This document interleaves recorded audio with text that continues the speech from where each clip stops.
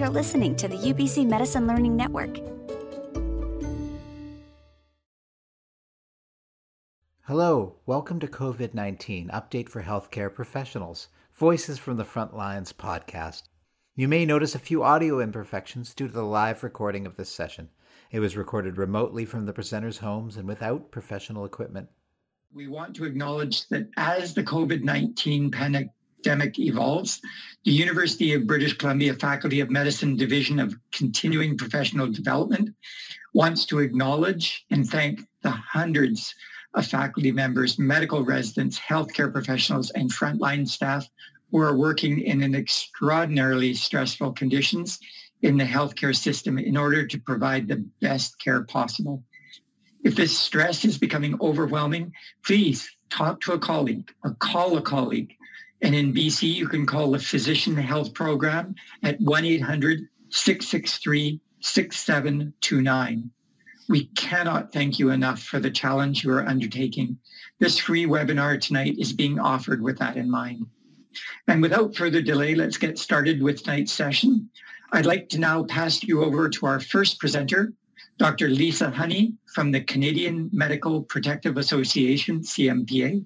Dr. Honey, over to you. Please introduce yourself and take it away.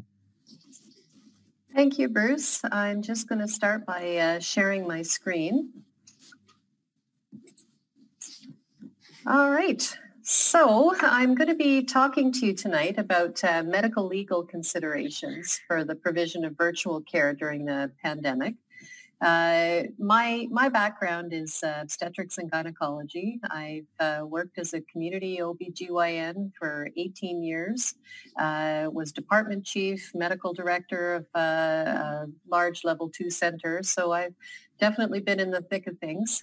Been with the CMPA now for a couple of years full time. So, by way of disclosure, as a full-time employee of the CMPA, I have no conflicts of interest. What I'm hoping to cover today is taking a deeper dive into virtual care patient encounters and really describing physicians' obligations during these virtual care encounters. And I also want to spend some time on appreciating the meaning of reasonable care within the context of the COVID-19 pandemic. And I really do have a secondary agenda here, and it's to answer your questions. And I'm hoping that I can help to allay some of your concerns and some of your fears. We know that the frontline physicians are facing enormous stress and anxiety and fear about what's happening in the world and being looked to provide answers for our patients. So at the CMPA, please know that we're here to support you. And if you have any questions, don't hesitate to pick up the phone. Sometimes it's just nice to be able to speak to another physician about your concerns. But it's not always practical to pick up the phone and call CMPA. So when you're really questioning what's the right thing to do, I encourage you to just go back to basics. And what I mean by back to basics is think about what's in the best interest of the patient. I do have a duty of care to this patient, and I can't abandon them. Reasonableness is something that I'd like to spend a bit of time talking about. So what does it mean to be a reasonable physician? In our minds, a reasonable physician applies a rational thinking process to the problem. And that thinking process is guided by principles and professional duties. So wherever you do land in your informed decision-making process, just be sure that you back it up with some good documentation about how you arrived at that decision, and leave your intellectual footprint, leave your documentation in the chart, and as well document the context that you're dealing with. And in this time of the COVID pandemic, communication is critical. Not only communicating with our peers and our hospitals and our clinics, but communicating with our patients. They're just as scared and worried and anxious as we are. And the more we can reach out to them, the more we can help to allay some of their concerns that they will get the surgery that they need. It just may not be in a timely fashion. Finally, documentation. I know no self-respecting CMPA physician would leave a talk without talking about documentation, but it's even more critical now than it ever was. Documenting thought process in the context within which we're working. So the idea of our limited resources and limited PPE, we need to document the context that we're working in and document what we've done to be advocates for our patients and how we've provided a rational decision-making process. So let's dive into virtual care. One of the big considerations about virtual care, we've really been thrown into this at a rapid rate. Many people have no experience with virtual care, and all of a sudden, it's the majority of what we're doing. So one of the first things that you need to consider when you're having a virtual care encounter with a patient is it's not the same as face-to-face. There certainly are concerns about security and privacy of healthcare information. And that does depend a little bit on the platform that you're using. Certainly the phone is reasonably secure, but FaceTime and other platforms that aren't secure do have a lot of privacy concerns. I know that in BC, a lot of you are using Zoom Healthcare, and that's been vetted through the Ministry of Health. But anything that's internet-based does have this risk of healthcare information being intercepted or obtained by third parties. So patients need to understand that, and they need to consent to the virtual care encounter. The other big piece about consent is that the patients need to understand the limits of care with a virtual care encounter. It goes without saying you can't do a physical exam over the phone. You can't judge mood. You can't judge body language. And so patients need to understand that if there's worsening of their symptoms, that they need to be seen in person. And the backup plan is always going to be the nearest emergency department. One other thing to mention about consent is that it's okay to delegate that to your medical office assistant. And if that's done, though, just make sure that you revisit that issue with the patient just to make sure it's an informed consent process and they've had the ability to ask any questions. So privacy, another consideration with virtual care. If you're calling a patient and they're in the middle of a grocery store, not an ideal time to be talking with them. So you need to make sure that you're in a private space when you're speaking to your patients and that you're not being overheard by family members or office staff. But you also need to make sure that the patient's in a private place, and maybe it's leaving the grocery store and going and sitting in their car. The other thing is you need to know who else is listening in on that call, or who is outside of view of the camera listening in on that virtual care encounter. And it's important to ask your patients that and document. Limits to care, I've already alluded to. Face-to-face encounters are not the same as virtual care encounters, and the limit being that we can't do a fulsome physical exam.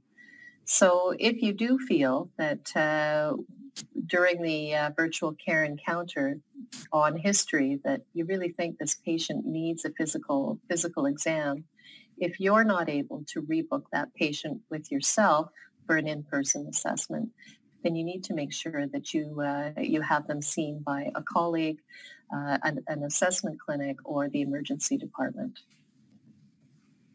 And finally, my favorite topic of documentation. Make sure that you're documenting their consent and that you're documenting that you've obtained the identity of the patient. We always talk about two-factor patient identification when we're in hospitals and clinics. You need to do that on the phone as well.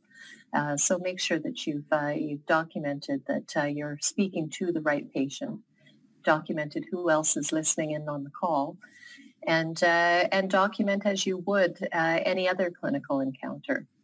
The other piece being that you need to document the platform that you're using and the context that you're using it in. And again, memory fades with time, so it's worthwhile documenting where we are in the COVID pandemic and the resource limitations that we're facing at this time. So the good news is that we don't need to reinvent the wheel. There's a lot of published standards out there. Again, I'm impressed at how quickly these have all come about. But this is a national guideline put out by CMA, CCFP, and the Royal College, and it's a great resource. It gives you a lot of very practical how-to information. And this specifically, I've alluded to already, but the idea that if during the encounter you feel that this patient needs a physical exam, you can't compromise the standard of care. You need to have that patient seen. Either rebook them with yourself or have them seen at an assessment clinic, assessment center, or the ER.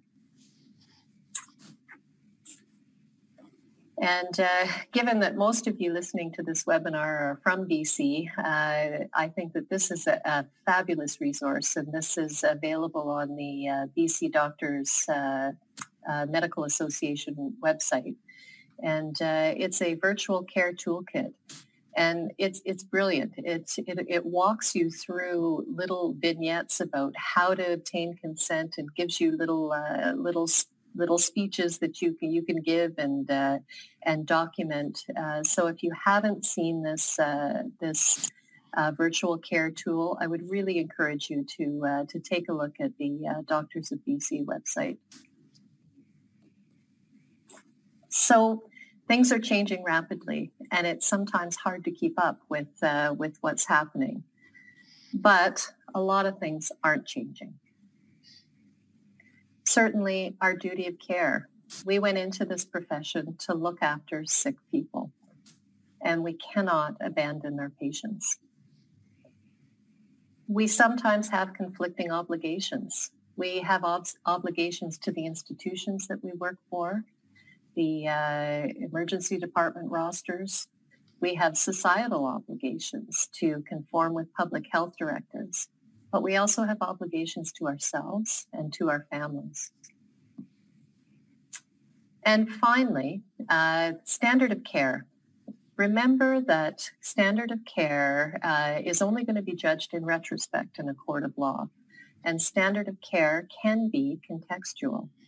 So if you are being tried in a court of law, it's important that you know that the standard of care is set not only by the colleges and your professional associations, but by your peers. And you're going to be judged you're going to be judged in a court of your peers, basically. So as long as you're being a reasonable, prudent physician, you would be compared to a physician in similar circumstances in a similar context. So we haven't been here before, and we're figuring this all out together, as is the legal system. So we're being asked to somehow find the balance between what's our duty of care and our role of gatekeeper as our resource limitations become more problematic. It's important that we stay on top of what's going on with our institutional policies, our triage protocols, and our communication plans. And finally, I think it's really important that you understand that you're not in this alone. There are directives, there are ethical frameworks that can be followed. And when in doubt, ask a colleague, call the CMPA, talk to people. Don't feel that you're in this by yourself. So that's all I have to say at this point. I look forward to addressing some of your questions after we hear from our colleagues at the college. Thank you. Thank you very much, Lisa. And we will get to the questions after the presenters from the BC College of Physicians and Surgeons present. I, again, just wanted to reemphasize the resource, that website. If you Google Doctors Technology Office and go on the left side of the menu to Health Technology Resources, and then click on Virtual Care, you'll be able to access the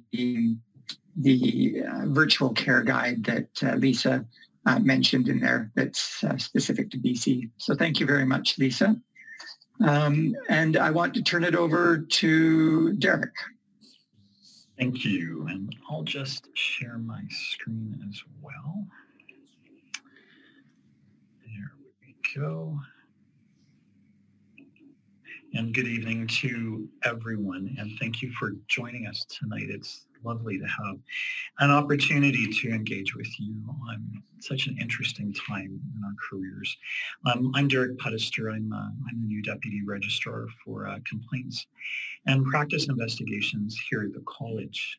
I'm coming from Ontario, where I practiced psychiatry for about 20 years, both adult and child and adolescent psychiatry, and have been involved in occupational health, physician health for many years as well.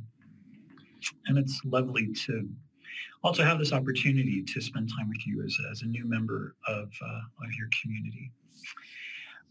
I've listed some of the things that could be viewed as relevant in a presentation like this, as I've transitioned from many activities to now working for the college. So that's purely there for disclosure. And these relationships have all ended. And our objectives really mirror that of the CMPA's. We're here to highlight some of the regulatory issues related to COVID-19 and also to offer, as much reassurance and also respect for the wonderful job that physicians have done during the pandemic. We thought it might be helpful to remind the audience of the role and mandate of the college. I'm sure this is familiar to many of you, but really our regulatory responsibility is to serve the public by regulating physicians and surgeons. And as you know, we look at issues related to standards of practice and conduct, competency and fitness, responding to complaints, helping with quality assurance. So really all of that from the lens and the laser-like focus on patient protection and safety. We appreciate that there's a very understandable need to also advocate for the profession. That is not our mandate, but we're very aware of the issues affecting the profession.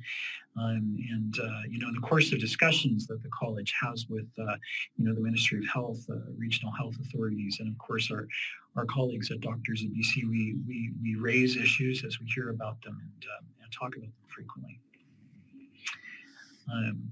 Heidi, did you want to say anything about this quote from Dr. Henry? No, other than it is, I think, becoming Bonnie's mantra. And I actually know people who meditate and use it as their own personal mantra.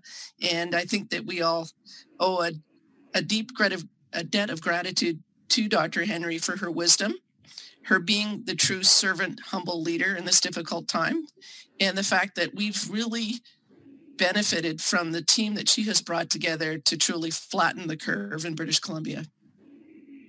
Thank you. So a couple of things we just wanted to highlight. The college has been active in trying to respond to the pandemic in practical ways. Very early,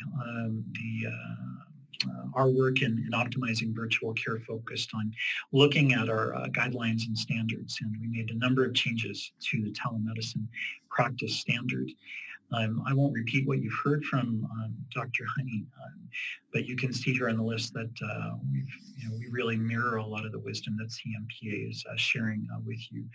And of course, reminding people of the need for appropriate physical examination, making it clear what follow-up expectations, including after-hours care, needs to occur, and being very thoughtful, careful, mindful about what needs to occur for timely in-person assessments of your patients.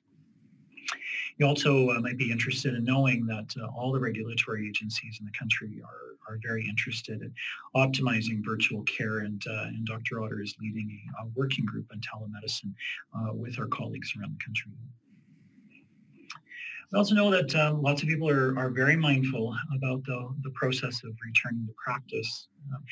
Of course, there's a number of safety considerations for our patients to be carefully considered if people aren't already familiar with the BC Centre for Disease Control. I would encourage you to check out their website. It's really quite rich, offering as much information as I think is available at the moment. It does update frequently. So for people who haven't had an opportunity to look at some of the resources and services that are available, I'd encourage you to have some time to do so. We also know that there's been a number of changes, both nationally and provincially, related to legislation. Nationally, Health Canada amended the Controlled Drugs and Substances Act, which really allowed our colleagues in pharmacies to extend and transfer prescriptions, and to also look at how to deliver controlled substances in ways that they didn't have before. We've also seen some nimbleness in our ability to give verbal and faxed orders for controlled substances.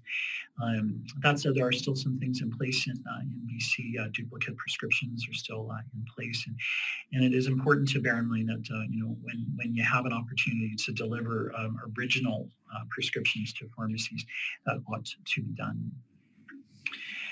Here at the college adapted some of the standards that were in place in its safe prescribing of opioids and sedatives standard. And I've already mentioned the telemedicine standards. So if you haven't had a chance to look at those updated standards, I would encourage you to do so. And of course, we're aware that doctors in British Columbia are doing what they always do. They're assessing the needs of their patients. They're assessing risks and benefits and using very good professional judgment. So we would encourage people to keep those high standards up. In terms of prescribing and telemedicine, we've put on our website in our COVID-19 update section some particular considerations that you may find helpful. For non-controlled medications, we're reminding people that there's a great opportunity to meet with your patients either by phone or virtually for renewal of non-controlled substances. We have had some feedback from our colleagues in pharmacies that they are receiving some prescriptions that are photographs or text messages, and that's created some concern as that's beyond their standards that they can work within. So we just encourage people to bear that in mind. For controlled substances, we've also provided some guidance and reminding people that there's that delicate dance we need to do between having a longitudinal relationship with patients and being mindful of their unique needs and being mindful of safety and risk. Hopefully will be of value to you in your work. And there's also been some advice for opioid agonist treatment, and that also is in line with what the BC Substance Use Centre of Excellence has recommended. We also encourage people to continue to take full prescription histories in your work in virtual care, and to check the PharmaNet profile to ensure really safe prescribing. I don't think we will have much more to add to documentation other than to remind people that our standards haven't changed in this regard. And I think Dr. Honey's given you good advice here. In terms of PPE, we appreciate this is a critical and sensitive issue. In terms of looking at risk assessments and duty to care, we would encourage you to look at the BC Centre for Disease Control websites. They have very good guidelines that may guide you in your decision making for your clinics and practice settings for a number of unique populations, long-term care facilities, etc. We also know that there are many questions you may have around the PPE supply in British Columbia, and we're mindful that's a sensitive issue. But as you have throughout this pandemic, continue to use your professional judgment to work your way through those difficult choices. We also have had some complaints from the public about healthcare workers presenting to work with a fever or other signs of illness. We would just encourage people to be very careful and kind with themselves. If you have questions around, whether or not you should be, presenting to work, if you have particular risk issues yourself, we would really encourage you to be working closely with your primary care provider or other care providers to do that honest assessment of your own risk. And of course, if you're not well, we would be encouraging you to take care of yourself and take care of yourself vigorously. We published in our College Connector a little bulletin about disclosing information about COVID-19 patients on social media. Our advice, as you likely could anticipate, was to not do this.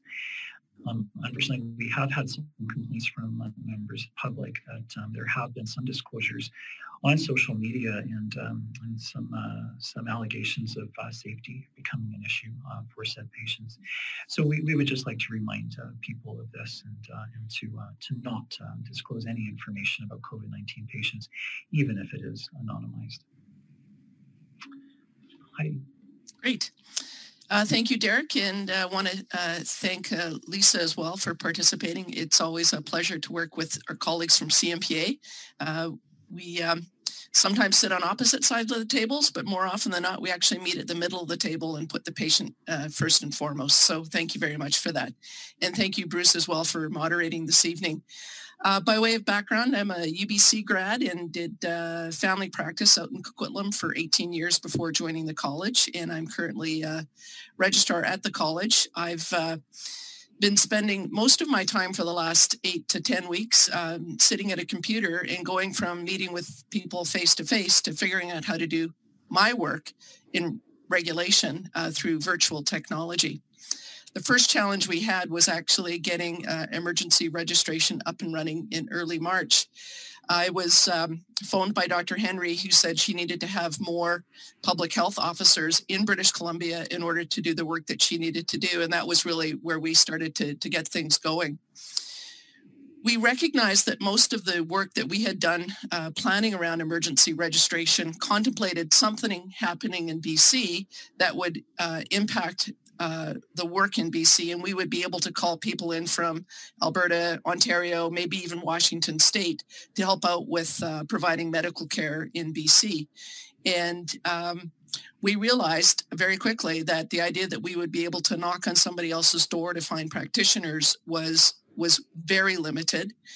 And worse, we might be facing what was in those very early days a very big disaster in Italy and a mounting disaster in New York City. So we realized that we needed to do something different, and through our connection with FEMRAC and our International Association of Medical Regulators, we were seeing that other jurisdictions in the world were actually moving to call back recently retired physicians to come back and help out with surge planning. So we sent out an email to physicians who had retired within the last 2 years and invited them to connect with their local health authority. And if they were needed and wanted to come back to practice, we would do so. And I am just so pleased that 72 retired physicians stepped forward and said, yes, they would be prepared to be relicensed and return to clinical work as needed with their local health authority. I also want to have a shout out to the Canadian Medical Protective Association, who made it very easy for these individuals to become members again. And CMPA was good enough as well to extend them a class of membership at a very reduced rate so that they weren't going to be out of pocket to pay some of the more expensive dues that other people might be paying. And I just really want to thank CMPA for being part of the solution, for helping us in British Columbia get on with preparing for surge capacity in British Columbia. I'll take the next one, Derek.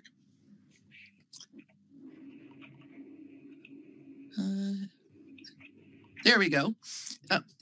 The other thing we did is said that, what else can we do to make those individuals who are currently working in the system be more available to the system. We have a class of registration known as academic registration, and these are for individuals who come in and they're basically brought in on appointment with the dean at the Faculty of Medicine of UBC. And they actually, because they don't have a required, they actually get academic certification from either the Royal College or the College of Family Physicians. They don't have to take those exams, but they're often recognized for their research, publication, and teaching work, and they're required to limit their clinical practice to 40%.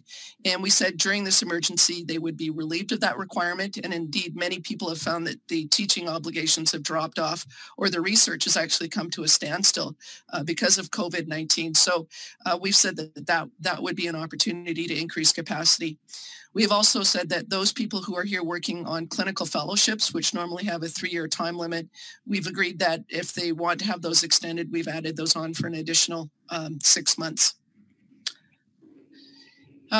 We also recognize that there were physicians working in health authorities who likely weren't going to be working in their usual capacity when urgent procedures, urgent or elective surgeries were all being canceled. Health authorities asked us if their existing physicians could be redeployed within their health authority to do different work. And we said yes. So one of the bylaws that the college has that says that if you're going to change your scope of practice, you need to contact the college in advance. And there's a number of procedures that flow from that. And we said to the health authority that if you are privileging this individual to do something different and you're going to take responsibility for that, we will remove the obligation to get in touch with the college. The other thing we said to the health authority is that those physicians who weren't current for clinical practice, but nonetheless held physician positions in employment relationships with the health authority, that if they wanted to deploy them to go back and work under supervision, they were free to do so. So we really wanted to make sure that we could create as much capacity in the system in those very early days of March in order to deal with the potential for what was an evolving Italy and New York situation with COVID-19 overwhelming the healthcare system. I just want to thank people who've stepped up, acknowledge the hard work done by so many individuals, physicians, nursing, healthcare staff at the hospital, the cleaners, the first attenders. It's been phenomenal work, and we're just really grateful to see that the number of new infections is dropping, and that it would seem that the efforts to flatten the curve in BC have really been quite successful. So many of these things that we planned, in fact, are probably not going to need to be implemented at this point. We may very well be in another sort of steady state that becomes our new normal. And we'll sit back and closely watch things to see whether or not we need to invoke any emergency registration measures again in the future, should there be a second wave of COVID in the community. Listed here are some resources for participants today. As always, college website, www.cpsbc.ca. I want to remind registrants that we have a library service, a concierge boutique library service for people who really are looking for COVID-19 literature searches. I know that our library staff have been responding to requests from clinicians around the province literally 7 days a week to make sure that the best of evidence and research can be provided to you as quickly as possible. Again, as said previously, we want people to make sure that they're checking the BC CDC website frequently and often. This is very much a changing environment, and as well the information from the Office of the Provincial Health Officer. So I think that concludes our part of the evening. And I think, Bruce, we turn it back to you and look forward to having some audience participation. Thank you.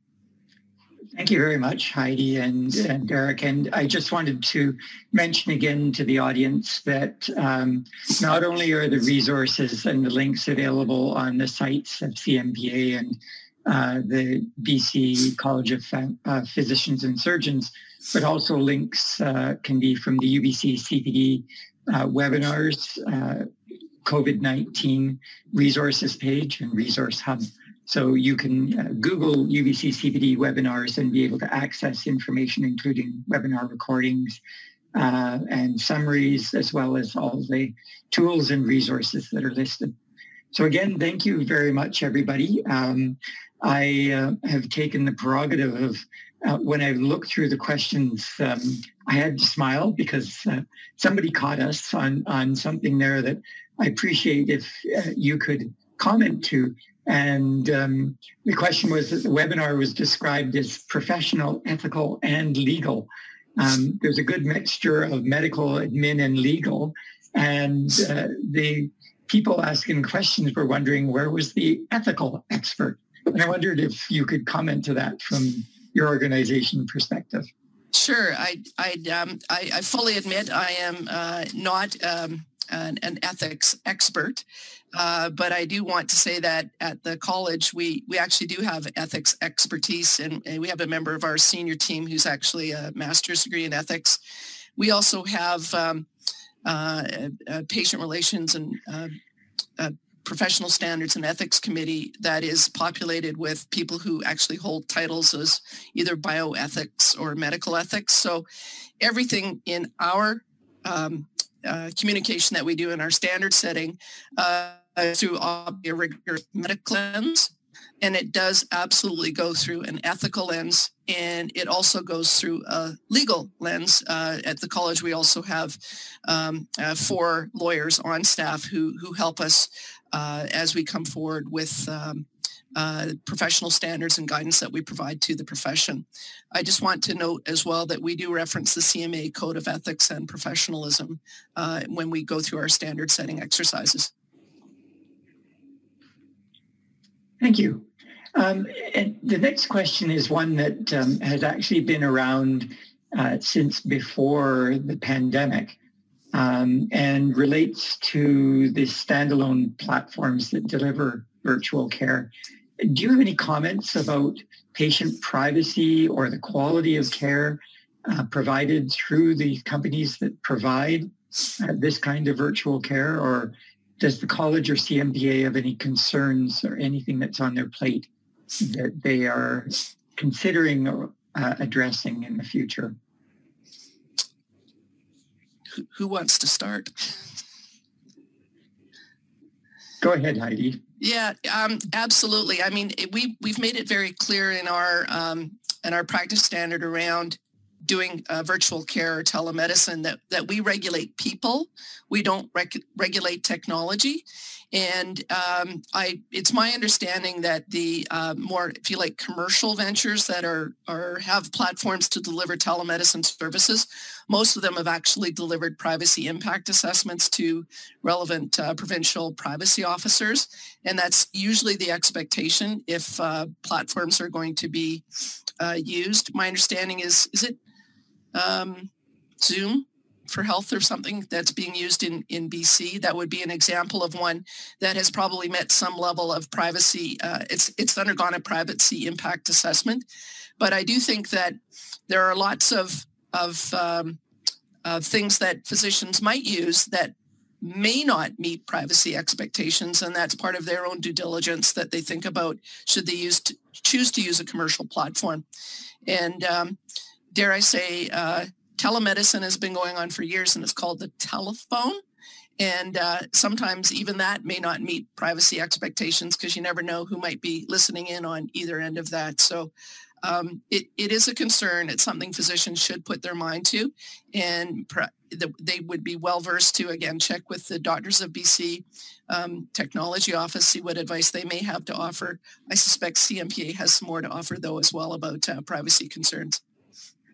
Yeah, and I think especially the question was about were those virtual platforms that are only delivering virtual care and not doing any in-person. So essentially acting as a virtual walk-in clinic in there. Lisa, do you have any comments from the CMPA's perspective about any legal issues that you're noting with that kind of a platform?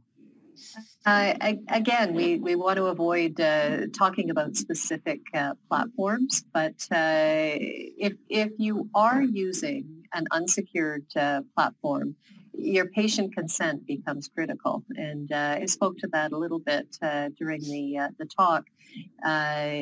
Email and texting and things like that we know they're not secure, and we know that health information can be intercepted. But in desperate times, sometimes we may not have a choice. And as long as your patient is well aware of the concerns about privacy. So I'm going to refrain from speaking directly about a particular product, but a secured platform that's encrypted end-to-end ideally is your best bet. I think most people have the concerns about longitudinal care and the interruption in continuity of care, especially when many physicians are seeing some decrease in patient flow and feeling that there are platforms that are bleeding their patients away and having some concerns about that. But certainly respect. Derek, did you have anything to add from the college's perspective? I don't think we can underestimate the importance of consent in that process. And I'm explaining to people the risks and benefits of using those services and can never be underdone. And in shared decision making, it's a worthwhile conversation to have and document carefully. Well, certainly it was something that is a concern now and was a concern before, and will be, I think, continue to be on people's radar into the future. The next question is around PPE. And I think rather than talking about the process of how to procure appropriate PPE, this one is a question acknowledging that probably the need for PPE is going to continue. And what are the regulatory and or legal implications of a patient requiring an inpatient exam and the physician does not have the appropriate PPE available? What would a physician do in that point? Sure, go ahead, Lisa. Yeah. I can jump in on that one. The important thing is that we've got to be a reasonable physician, and no reasonable physician is going to put their health at risk with absolutely no PPE. The problem is that we do have a duty of care to our patients, and we can't abandon them. So if we're unable to deal with something virtually and this patient needs an assessment and you are not able to provide it because your clinic is closed or you don't have any PPE or you don't have any office staff, you need to appropriately redirect that patient to an assessment center, a colleague, or the ER for their physical exam. Yeah, from the college point of view, we would echo that in the context of providing face-to-face care, we have no expectation that a physician put their own health at risk, and absolutely the patient's health must not be put at risk as well. And you can imagine, for instance, if you have a crowded waiting room and people aren't physical distancing and somebody comes in with COVID symptoms who's not been screened out, I mean, you're putting people at risk. So we know that PPE and access to PPE is a very it's a big concern for all healthcare providers in British Columbia. And we are waiting for further direction from the PHO office about how physicians will be able to start doing more face-to-face care in a way that's safe for themselves, safe for their staff, safe for the patients, and also get further information about where they should be able to access PPE. But this is going to be a very deliberate, conservative approach to providing more face-to-face care while making sure there's adequate PPE supplies. And again, it will be about doing risk assessments of patients to determine if they're, have they been travel history, exposure to known COVID patients, making sure that patients are screened both at the time they're booked to come into the office and when they attend at the office, that they aren't suffering a fever or any other COVID-related symptoms, and that that the appropriate personal protective equipment is worn and utilized at the time. I think we're seeing some novel and interesting things coming forward, such as reuse of N95 masks. But we know that there are shortages and that there is an ethical framework published on the BC CDC website about how that equipment will be rationed out. And we at the college will, we give you our commitment that as soon as we know more, we will make that an email that will go out to all registrants in British Columbia. I'm getting some feedback, and certainly the next question relates to my question prior to the PPE, and certainly it again sort of is looking at the virtual care platforms that only do virtual care. And certainly in my work as a peer mentor and with a lot of conversations I'm having with my colleagues around the province, we're seeing a decrease in patient flow in their practices. And some of that people are attributing to some competition with the virtual care only platforms. And the question is around is or can the college do anything to support physicians who are seeing a decrease in their patient flow volume and having concerns around their ability to cover their overhead. Not only can the college examine this, but are issues in what people are trying to do to compensate for that you're seeing that might be potential problems for those physicians or practices? Thanks. I think there's really kind of two issues here. One is sort of the financial support, and sorry, that really doesn't touch us as a regulator, but I do want to acknowledge that I think the Doctors of BC has done a very good job of promoting patients understanding they can still contact their family doctors, and I think that's an important message to get out there. And I would encourage the profession to connect with their advocacy body for assistance in that regard.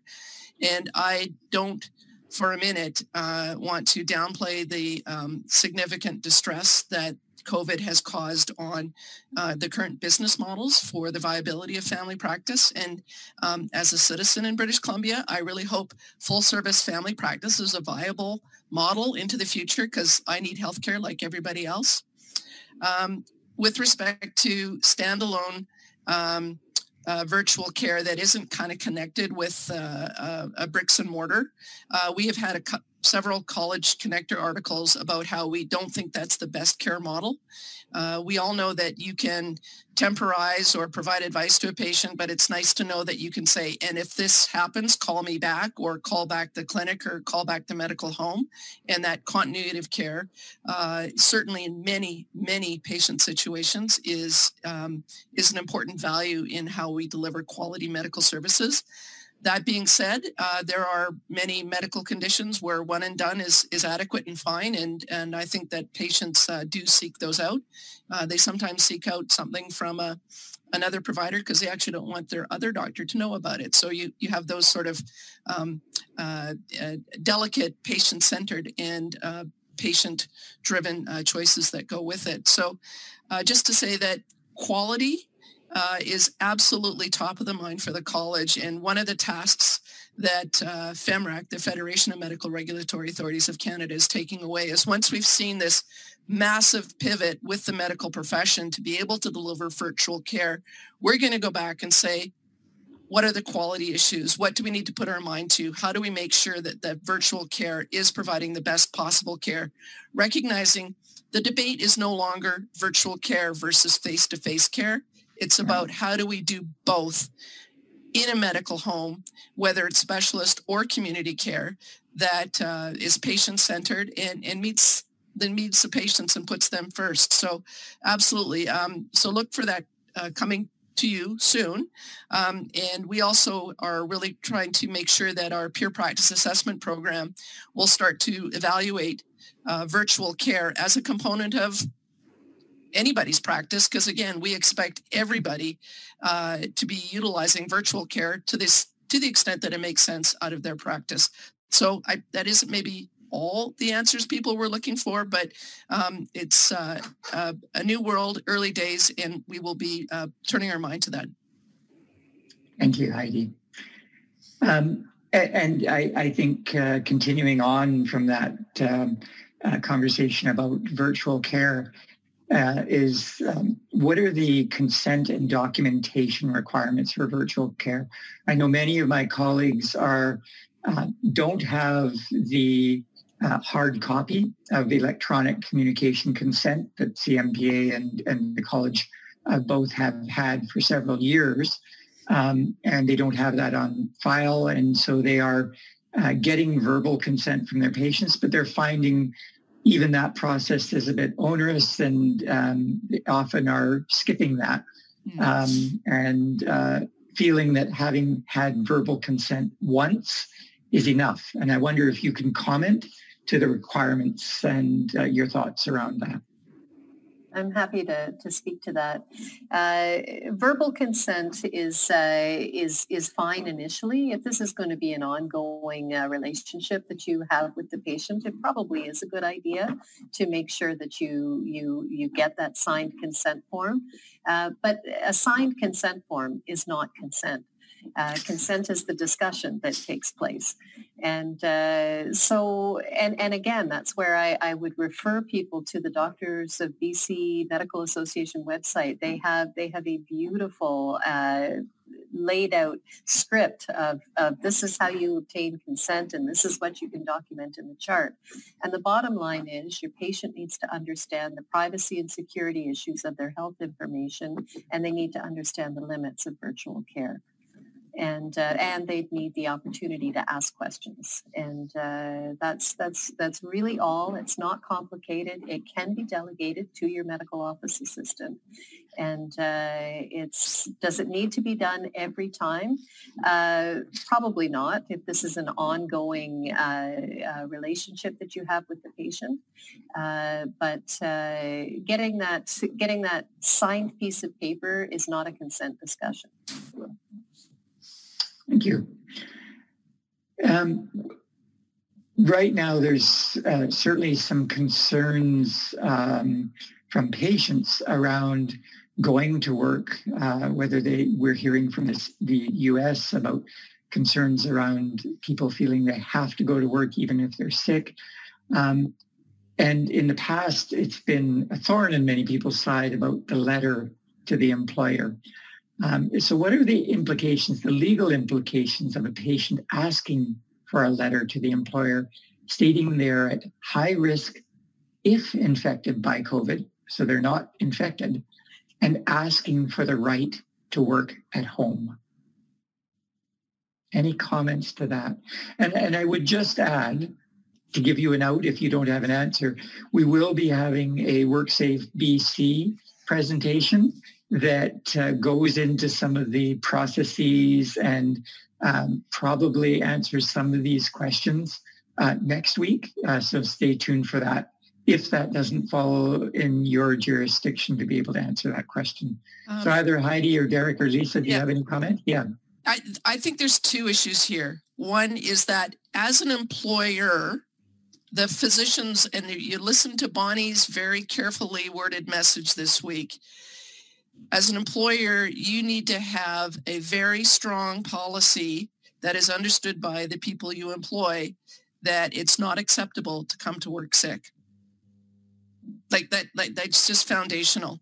And as an employer of 150 employees, in fact, we were discussing today how we would be retooling our current policies around that it's not about, oh, that person's got a cold and they're faking it at home. This is like, it's not acceptable to come to work coughing and sneezing and or having a fever or anything like that we just have to change that mindset. So that's one part. I think that patients who they themselves are at risk, that's really an occupational health and safety matter, and they may need workplace accommodations, which is really probably better discussed through WorkSafe BC. And just to say, somebody did family practice for 18 years. I get that those sick notes are pain, but surely that's something you could do virtually if your patient really needs it. Thank you. And Lisa, are there any legal implications from CMPA's perspective? No, again, I think that these notes about COVID are the same as a note that we have dealt with pre-COVID, and the idea that you can only give the information that you have, and you can't give misleading information, and you can only advocate for your patient so much. It's up to the employer to decide, given the facts that you provide in the note. And I just wanted to flag to the panel and to the audience that we are closing in on 8 o'clock, and we have many more questions. So as I had mentioned earlier, the panel has graciously consented to stay on an extra half hour to 8:30, and especially appreciate Dr. Honey, who is in the Eastern time zone, and it is now almost 11 o'clock at night. So thank you very much for staying on, Lisa. An interesting question has come up and quickly risen to the top. Please discuss the issue of patients recording virtual encounters without disclosing. I got that one. So in this day and age, we as physicians need to assume that we are potentially always being recorded. And legally, as long as part where the recording happening, it's not against the law without your consent to be recorded. Having said that, it's important that you just always communicate with your patients as though you were being recorded. It's not against the law for them to do that, and they're probably doing it more than you realize. Yep.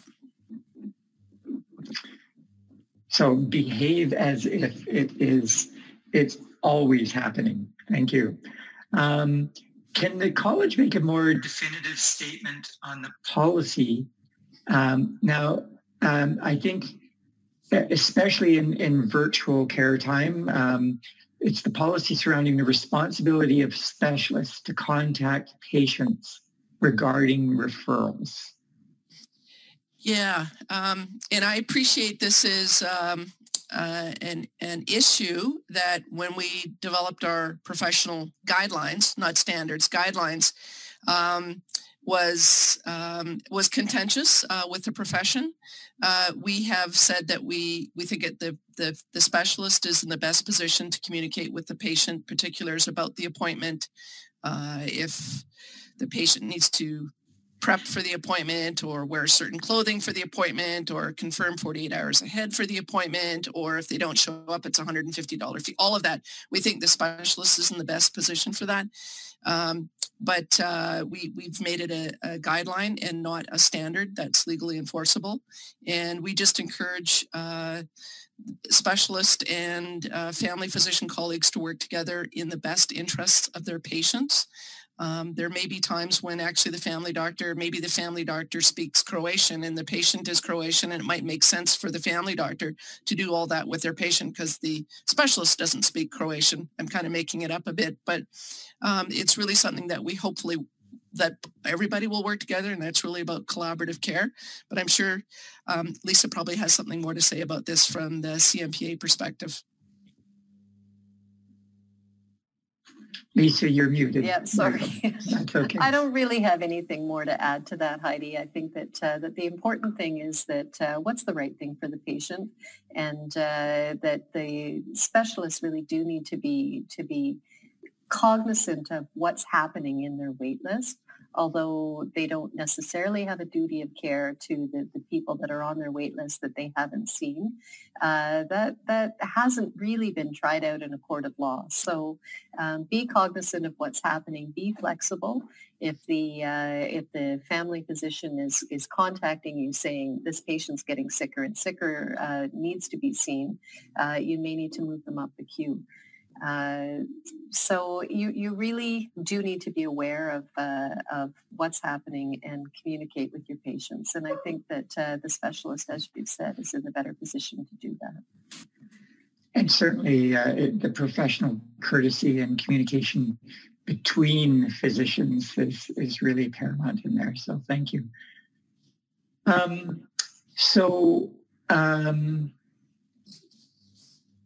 I'm curious if the college has a date when new specific guidelines for physician in-person visits will be released. And I'm presuming that probably that is a WorkSafe BC question around the guidelines to follow in-person visits, again, which we'll be addressing next week. Is the college involved in any of those guidelines at all? No.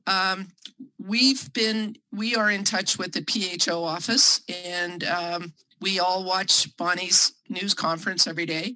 And we actually have a draft message that we have provided to the PHO office that we're waiting for them to review, edit, and sign off on. And again, I just give my commitment that once we get an idea of what relaxing this is going to look like and what the expectations are around PPE and what the expectations are about cleaning your office as you have more patients coming through it, we'll get that to you as soon as possible.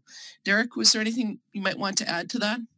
No, other than just that message that, as we know, we will share, and I would be encouraging people to keep checking our website under the COVID-19 tab. We'll share when we learn. Thank you both, and certainly I'm sure we'll hear more next week from WorkSafe BC when they're talking about some of those guidelines, much as they are doing with other industry starting back up again. Can you speak to emailing prescriptions and requisitions for imaging? Certainly, people are getting used to the idea of have always used the written or the printed prescribing and quite comfortable with the faxing. I'm curious about any comments about emailing, either prescriptions or requisitions to the various destinations.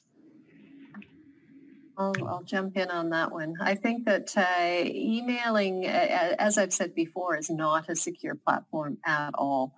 And as much as I hate to be endorsing the fax machine, it is more secure for us to be able to fax these requisitions electronically. There are a lot of e-fax solutions for the virtual care platforms. To be faxing these prescriptions to the pharmacy directly or the imaging center directly. And, worst comes to worst, these can be mailed to patients. But avoiding, again, with appropriate consent, if there's no other way to do it, email's a backup, but it's certainly not secure, and the health information is at risk of being intercepted. Yeah, and I just flagged, there's certainly some information on the Doctors Technology site about e-faxing, because some e-faxing solutions actually don't fax. They rely on email as a middleman, so you have to be very sure. And some e-fax solutions actually store the fax on a US server. So please be sure that it is a Canadian server and actually using faxing. And the Doctors Technology Office can give you more information on that. So thank you. A question about, and Heidi, you had spoken to the recruitment of physicians for emergency registration. Can you comment to some of the challenges that existing BC family doctors or specialists are finding lacking work when people are being given emergency registration when they're new or out of country? Just to clarify, the emergency registration has only been given to 72 physicians, and all 72 of them previously held a full license in British Columbia, so they're not new to BC and they're not IMGs. We actually anticipate winding that up pretty soon, because I think that we've seen that the tremendous planning that went into the surge capacity has not been needed. We've had to say thank you to all those residents who are R5s and just about ready to graduate and finish their programs, who are also stepping up to work independently. But doesn't mean that wouldn't come back again if in the fall or some other time if we need it. But my understanding is that the 72 retired physicians who've come back, they too have not been very busy. And I know it's the same with the nursing college. I think they had about just under 500 nurses come back from being retired and agree to step forward to be relicensed for the purposes of assisting with COVID-19. And again, they've not been deployed yet. So I suspect we'll be unrolling those things and then keeping our fingers crossed that we don't have to ever do that again.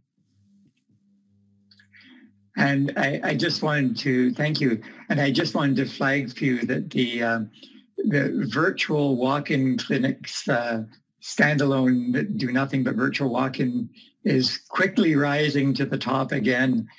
So it is certainly indicating that it is on people's minds. And I do acknowledge that neither the college or CMPA can control that as long as they are following the appropriate regulations and security and privacy. But certainly, I think one comment was that it is something that certainly could be something that physicians could go to their advocate at the Doctors of BC and connect with them to have further conversations with that. Certainly, it is something that's on people's minds. It's nice to hear that it's on people's minds, because I think that speaks to the high quality care we want to offer our patients. So what we can control is the continuation of our best practices, and if there are complaints, they will be investigated, and if there are concerns, we'd like to hear about them. Thank you. So I acknowledge that to the audience, that we see those questions in there, and that we may not currently have all the answers for you on that. So the next question, again, I think really goes back to more a question about WorkSafe, about when can people start doing some of the preventative care again. And I believe that's really out of the jurisdiction of the College of Physicians and Surgeons. But question to you, Lisa, what does happen if screening and preventative care is not done, and as a result of that, say a pap smear comes back that the patient has wanted to get done, hasn't been able to get into their doctor to do because there's no in-person, and it turns out that it ends up being maybe an aggressive cancer that hasn't been dealt with. From the CMPA's perspective, what are your thoughts there? Sorry, I muted myself again. It's a problem that relates to basically resource allocation. And when we're not doing preventative care, it's because we don't have a stable supply of PPE. And, are there going to be lawsuits about this? Potentially. But with respect to limited resources, there really is not a lot of case law. And there is one case in Ontario, and I'm just looking for the wording for you.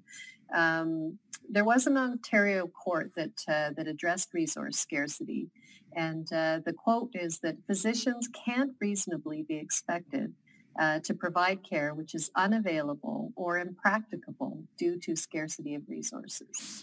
So that's about all the case law we have at the moment. And if a PAP that wasn't done progresses to a cancer, which progresses to a lawsuit, is it the physician's fault? Unlikely.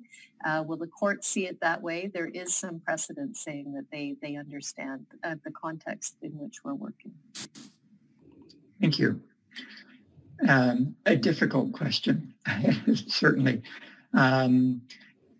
Bruce, I think it would be important just for Derek to maybe review how context and resources really factors into how the college reviews complaints. Because it's one thing am I going to be sued over, but it's another thing, am I going to be named in a college complaint? Mm-hmm. I would, in our discussions with our colleagues around the country, we are anticipating that there may be a number of complaints coming forward from people who felt that they have not received care appropriately during the pandemic. I can't speak for our inquiry committee, but I would imagine that our inquiry committee will be very sensitive to the issues that Dr. Honey just outlined. And very practically, they will be looking at what was reasonable, what was rational, what was a standard of care, at a time of which we were living at the high phases of a crisis. So again, can't speak for our committee, but I imagine they will be quite sensitive to these issues. Thank you. One question keeps coming back, and it's worded in different ways. Can either you, Derek, or Heidi, talk about the differences between the college acting as a regulatory body versus an advocate for physicians? So I'll share a couple of thoughts. Our mandate comes from law, and the law tells us who we advocate for, and that's the public of British Columbia. So when we think of our mission, and again, our laser-like focus on that mission, that's our primary lens of advocacy. That said, we're not blind or deaf. We are very aware of the stresses that the profession is going through. Dr. Otter can speak to how that advocacy voice gets used in some different ways in her work. Yeah, I would say that our role is to support the profession. It's not to advocate for the profession. And so for example, when the public health officer issues their directive, our role is to communicate and operationalize that for physicians so that they can understand. We know physicians get up in the morning and they want to do the best job and do the right thing. And that's where we support. But we do approach it very much on that laser focus of what is the public interest and what is going to contribute to safe patient care. I'm sensing, I think, far more than I ever appreciated, actually, just how difficult the standalone telemedicine platforms are for physicians in the province, and I'm really going to be taking that back. And so it's an issue I'm going to raise with the Ministry of Health, because I'm fortunate enough in my position to say, hey, physicians are telling me that there are quality of care concerns, and I'd like to have that conversation at that table. But again, I approach that as what's best for the patient. And if I'm hearing there's quality of care concerns or it's impacting continuity of care, we need to look at that. But that's about as far as our advocacy would go. It's always framed in the what's right for the patient. How does this translate into public protection? Great. Thank you. And I acknowledge the audience in being persistent with keeping on raising these questions. We had a lot of them and they kept getting voted to the top. So thank you for that. This is an interesting question. When you're seeing somebody in person or virtually, you recognize faces and certainly bodies. Any thoughts on confirming patients' identity when you're having only a telephone call with them and you're perhaps considering giving or taking some confidential information? Use your professional judgment. Sorry I don't mean to be flippant, but it is a risk. And just to give a very practical example around this, we know that nursing homes have prevented physicians from coming on site. Mm-hmm. And meanwhile, people needed assessments for the purposes of completion of medical assistance and dying. And we said, we think you got to use a technology that allows you to visually identify the patient as well as talk to them. And for something like finding yourself on the right side of a criminal code amendment, you've got to be using something that's got both an audio and a visual. Whereas there are other times that it's probably entirely appropriate to do that over the phone. But again, it's context specific. It's going to be risk assessed, and it's going to be in the context of what is it that the patient's care that they need and what you're going to be doing for them. And I recognize that probably most physicians, because we kind of went from a normal Monday office to a Friday shutter down, have probably been using more telephone for virtual care than they have been some other kind of platform. Yeah. There are shortcomings to that, but at the same time, I recognize people have simply done the best that they can. Some care is better than no care. And we're just, Derek, I mean, we're not seeing a lot of complaints related to that aspect of care, are we? We are not, and we've heard some people to call in to ask about some of the innovative ideas that they've had, and I think that's what's going to emerge very quickly, is we're going to see the profession develop some ways that will work well to do this. Whether it's what's your date of birth, when was the last time I saw you, developing questions in advance. I would imagine that we'll be coming up with those things, but no, we haven't had a flurry of concerns or complaints about that. Thank you. This is, I think you probably answered this to some degree, but certainly it's a nuance in a previous question where there's certainly some physicians who, because of age or health problems, may be at more risk if they were to contract COVID-19. What is the guidance that you would provide to those physicians who feel they cannot provide in-person care because of the risk to their own health? I'm happy to jump in. I think that nobody is going to force you to work, and if you have commitments to ER hospital shifts, it's important to talk with your department chief or talk with your chief of staff and just say that I'm worried about my own health here, and is there a way I can contribute to the pandemic that doesn't put me on the front line? Is there a way I can help with virtual care? And being reasonable and not drawing a line in the sand and saying, I'm not going to do this, and negotiating with your colleagues, with your department, and with your hospital and or clinic is the way to go about that. I think this would be a good time for physicians to raise that concern directly with their own primary care provider, their care team. It's understandable that people are going to be fearful and anxious and have very practical issues that need to be looked at carefully. So I would encourage that, and of course use the resources of the Physician Health Program of Doctors of BC and other resources that they need to help work through those decisions.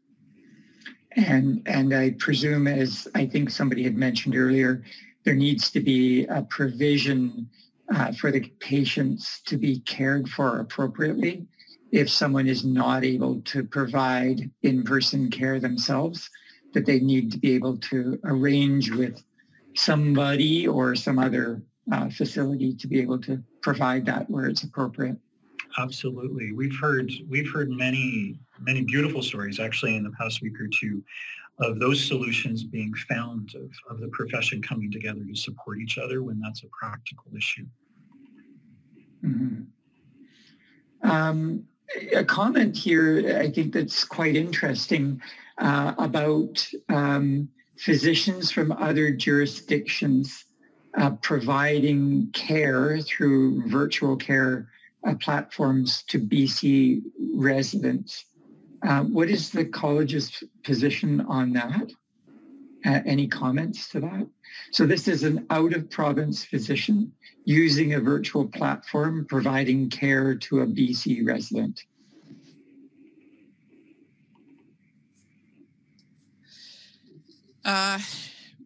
So we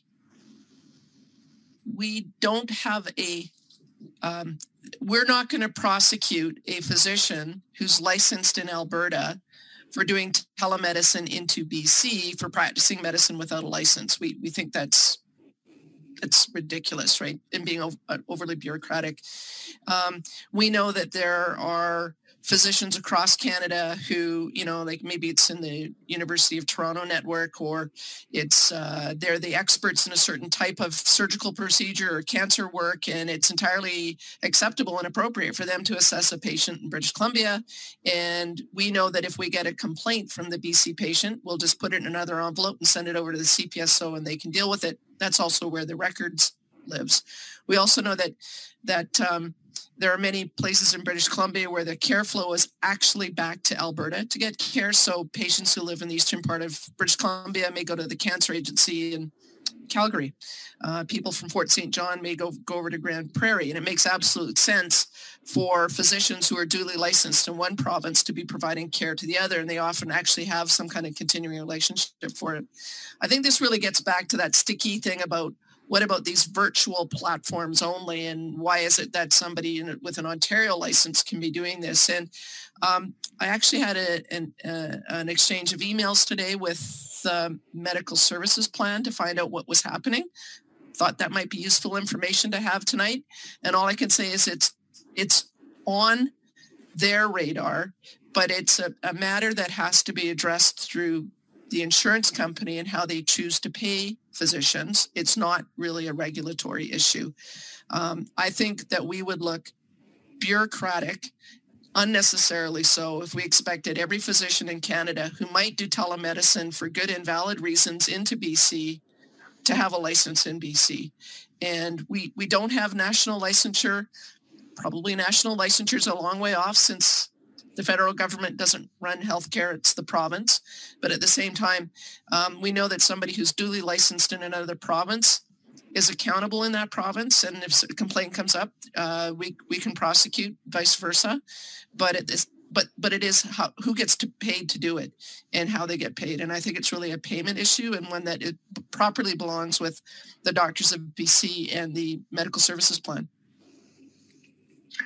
Well, I thank you. And you've actually tried to handle some tricky questions. And obviously one around the virtual care platforms, the standalone ones, that is high on people's minds, and certainly is something that people see as an issue. And to the audience, again, I acknowledge that that was a question that was recognized, and Heidi has said that she will advocate as far as the College of Physicians and Surgeons can, and certainly the Doctors of BC and or other provincial associations have advocates that should be approached about this and made aware of this to be able to work with the physicians on their behalf.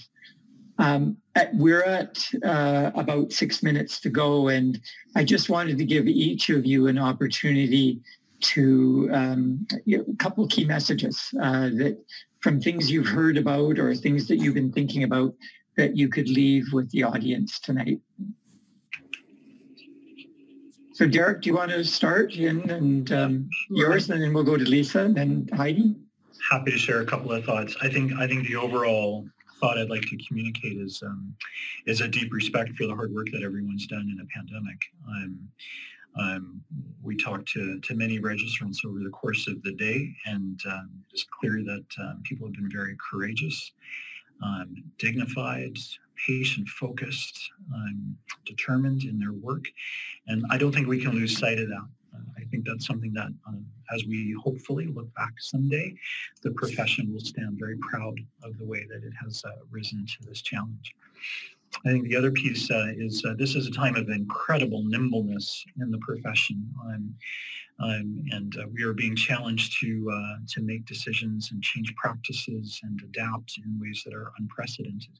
And the profession seems to be quite ready to do so. So, the college would want to do everything we can to help with the heavy lifting of that, to make things make good sense for patients, while also making sure that, care is excellent and safe.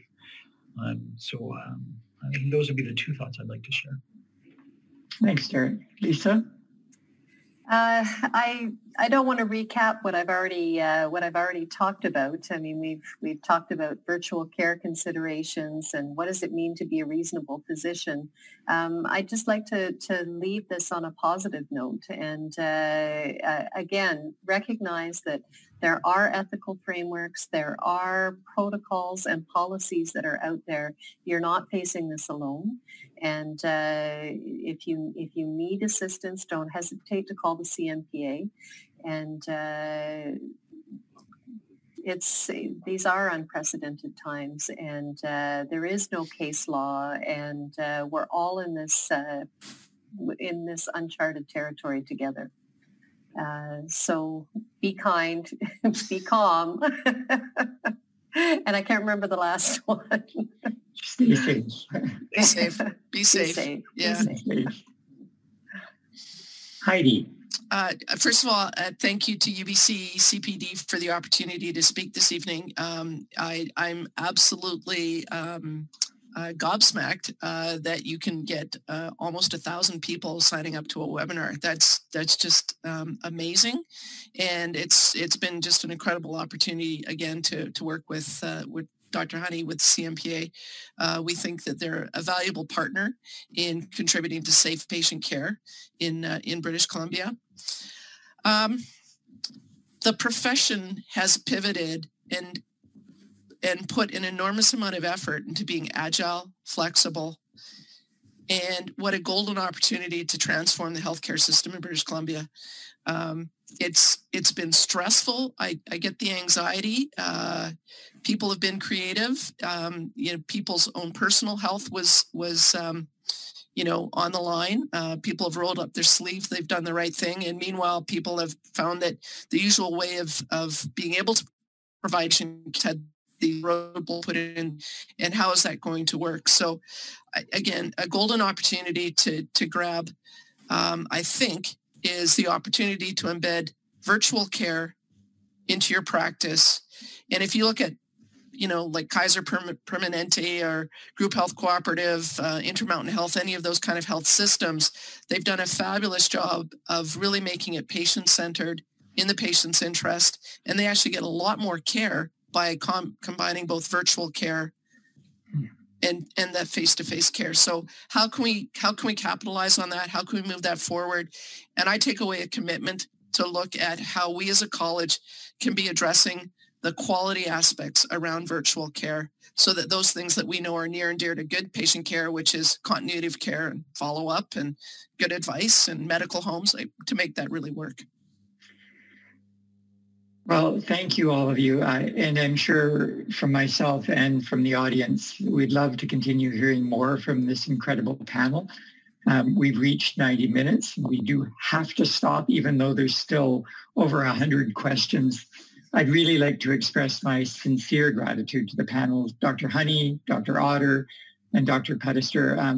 You're all remarkably dedicated professionals and exceptional educators. Thank you for taking the time from your very busy lives, especially Dr. Honey, now 11:30 at night, to answer all the questions. I'm sure from myself and the audience, we all appreciate it. I also like to thank you, the audience, for attending, and hope the session was of value to you. I really hope that you'll take a few moments now to complete the attendance and evaluation forms that were emailed to you in order to be able to obtain your study credits and provide feedback on tonight's webinar.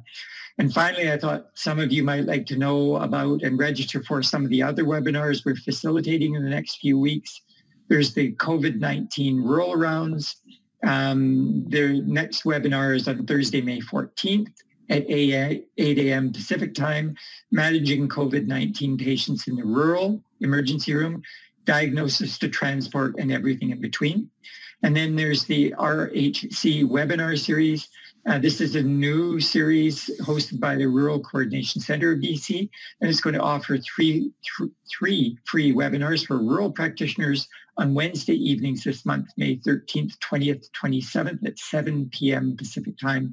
And topics will include management of acute respiratory distress in suspected COVID-19 patient, delivering culturally safe care during a pandemic, and Ask Anything, rural emergency topics during COVID-19. A final reminder that a link to our resource hub will be included in the post-webinar email that you will receive shortly, and that we will be having a WorkSafe BC webinar next Thursday, May 14th at the same time. So again, thank you to the panel. Thank you to the audience. Again, everybody for joining us. Have a good night. Be calm, be kind, and be safe. Thank you. Thank you. Thanks for joining us. And I'm also pleased to tell you about our two other shows on the UBC Medicine Podcast Network. The Metamorphosis podcast was created by students for students, and it's long-form interviews with medical specialists about their careers, their passions, and their practice. And we hope that it's going to help med students in navigating their career and choosing a specialty. That's Metamorphosis, spelled M-E-D. Our third show, Primary Care in a Pandemic, looks at the changes in primary care in BC during COVID-19. Doctors Morgan Price and Sarah Fletcher talk about ways primary care clinics can and are adapting to this crisis. They try to keep things real and practical so you can apply these ideas in your practices. Brought to you by UBC's Primary Care Innovation Support Unit, or ISU, in the Department of Family Practice. And please tune in for the rest of our episodes.